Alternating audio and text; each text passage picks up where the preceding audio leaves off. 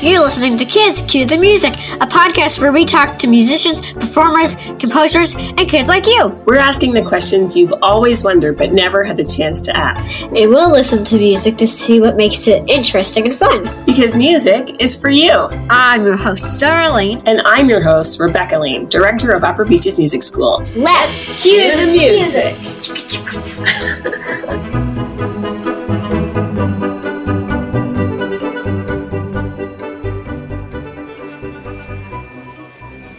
You're listening to Kids Cue the Music, a podcast where we talk to musicians, performers, composers, and kids like you. I'm your co-host, Zara Lane. And I'm your co-host, Rebecca Lane, director of Upper Beaches Music School. We're going to talk to musicians as they prepare for concerts and composers as they write new music. And they have some interesting things to say. Yeah, like how violin strings used to be made out of guts. Guts. So gross. Can you believe it? And we'll listen to music together. Take it out. How do they get the guts out of the... Oh, it doesn't matter. So gross. We'll listen to music together and learn about it. Or sometimes we'll play it ourselves. And we're going to play our weekly game, Pasta or Composer. That's the game where my mom, that's me, tells us an Italian word, and we have to guess if it's a name of a composer or a kind of pasta. It's super duper really fun. Yeah, like tortellini, bazzini, baccarini. Oh, I know what tortellini is. Yeah, you do. And we tried to give you beef tortellini once, and you wouldn't eat it because you only like cheese tortellini. Silly pants. Oh, it's 2 pages. Well, it's a pretty fun game. And if you get it right, you win nothing. You don't actually win a prize. But it's still pretty fun. Mom! Don't forget to visit us on Instagram at Upper Beaches Music, where you can submit questions you want us to ask the musicians, composers, conductors, and students we interview. And now, enjoy some clips from our upcoming episodes. Can you tell us a little bit about yourself and how you got started in music? Because you mentioned that you're from Venezuela and that you are a trumpet player. Can you tell us a little bit more and maybe a little bit more about El Sistema too? Is that the program that you started with? Yes, actually, I started in El Sistema when I was 3 years old because both my parents, my dad and my mom, they are musicians as well. My mom plays the violin and my dad played percussion. So then when I was almost 3 years old, actually it was a week before I turned to 3, and my dad kind of teach me how to conduct the song Ode to Joy. And, this famous piece of song by Beethoven, he teach me in front of the mirror how to conduct the rhythms and how to bow to the audience and how to act in front of the orchestra. So 1 week before I turned to 3, it was my first concert conducting the children orchestra of my state and my city. And so this is how it started. And then I started playing the cello, and then I switched to trumpet because I had a friend who played trumpet with me when I played the cello, and then I couldn't hear myself. And then I say, no, I really want to hear by others, and the trumpet sounds louder than the cello, and then I switched to trumpet. So I never stopped conducting in my music school, other ensembles and orchestras. I kind of did both at the same time, playing trumpet and being conducting, and this is how the things work in Venezuela in the Sistema project. It's like we are learning all together in an ensemble or an orchestra in my case, and we are kind of collaborating to each other. We are like friends playing and learning together music. That's so cool. Are you telling me that you're memorizing one of the hands so that you don't have to pay attention to it? Yeah. That's exactly what I did when I played the piano too. Because it's really hard to read both parts at the same time, isn't it?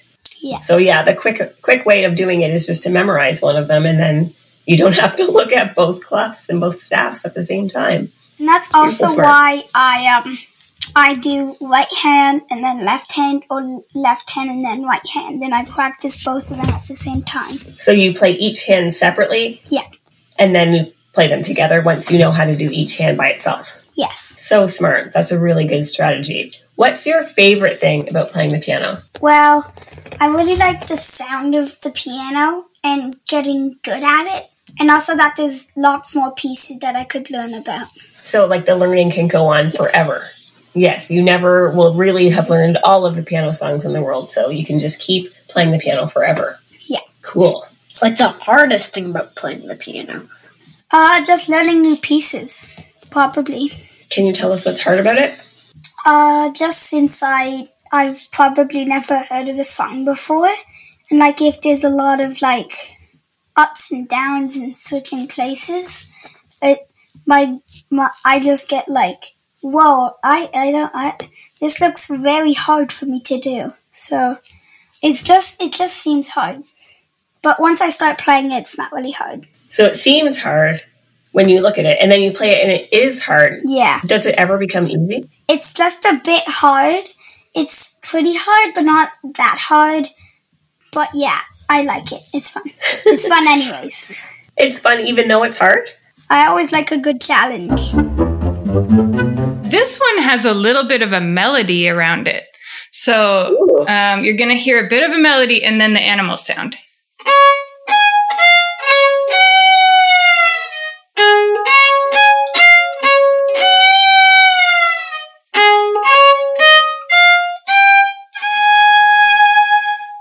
What do you think? Is it the cat? It's totally the cat.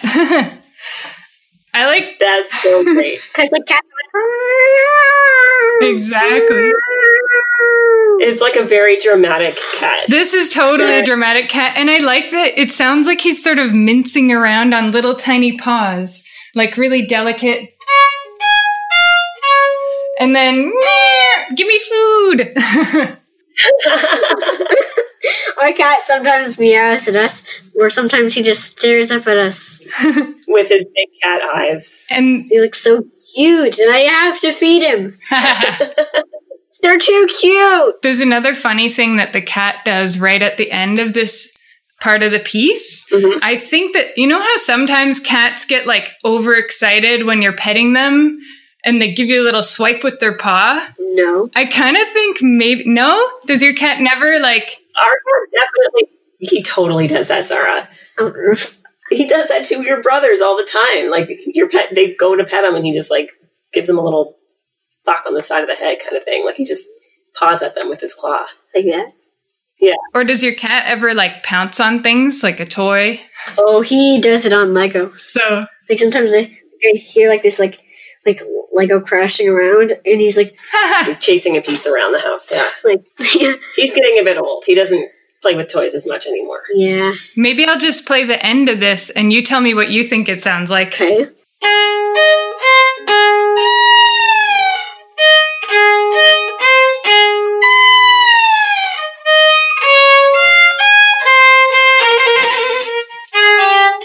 Huh.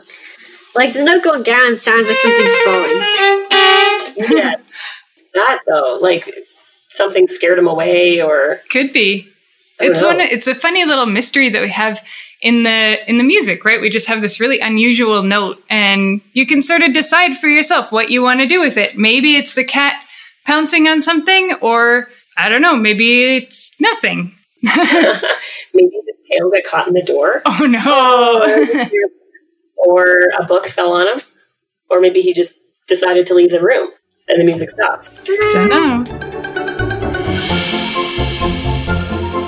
Thanks for listening to Kids Cue the Music. If you've enjoyed this episode, leave us a review.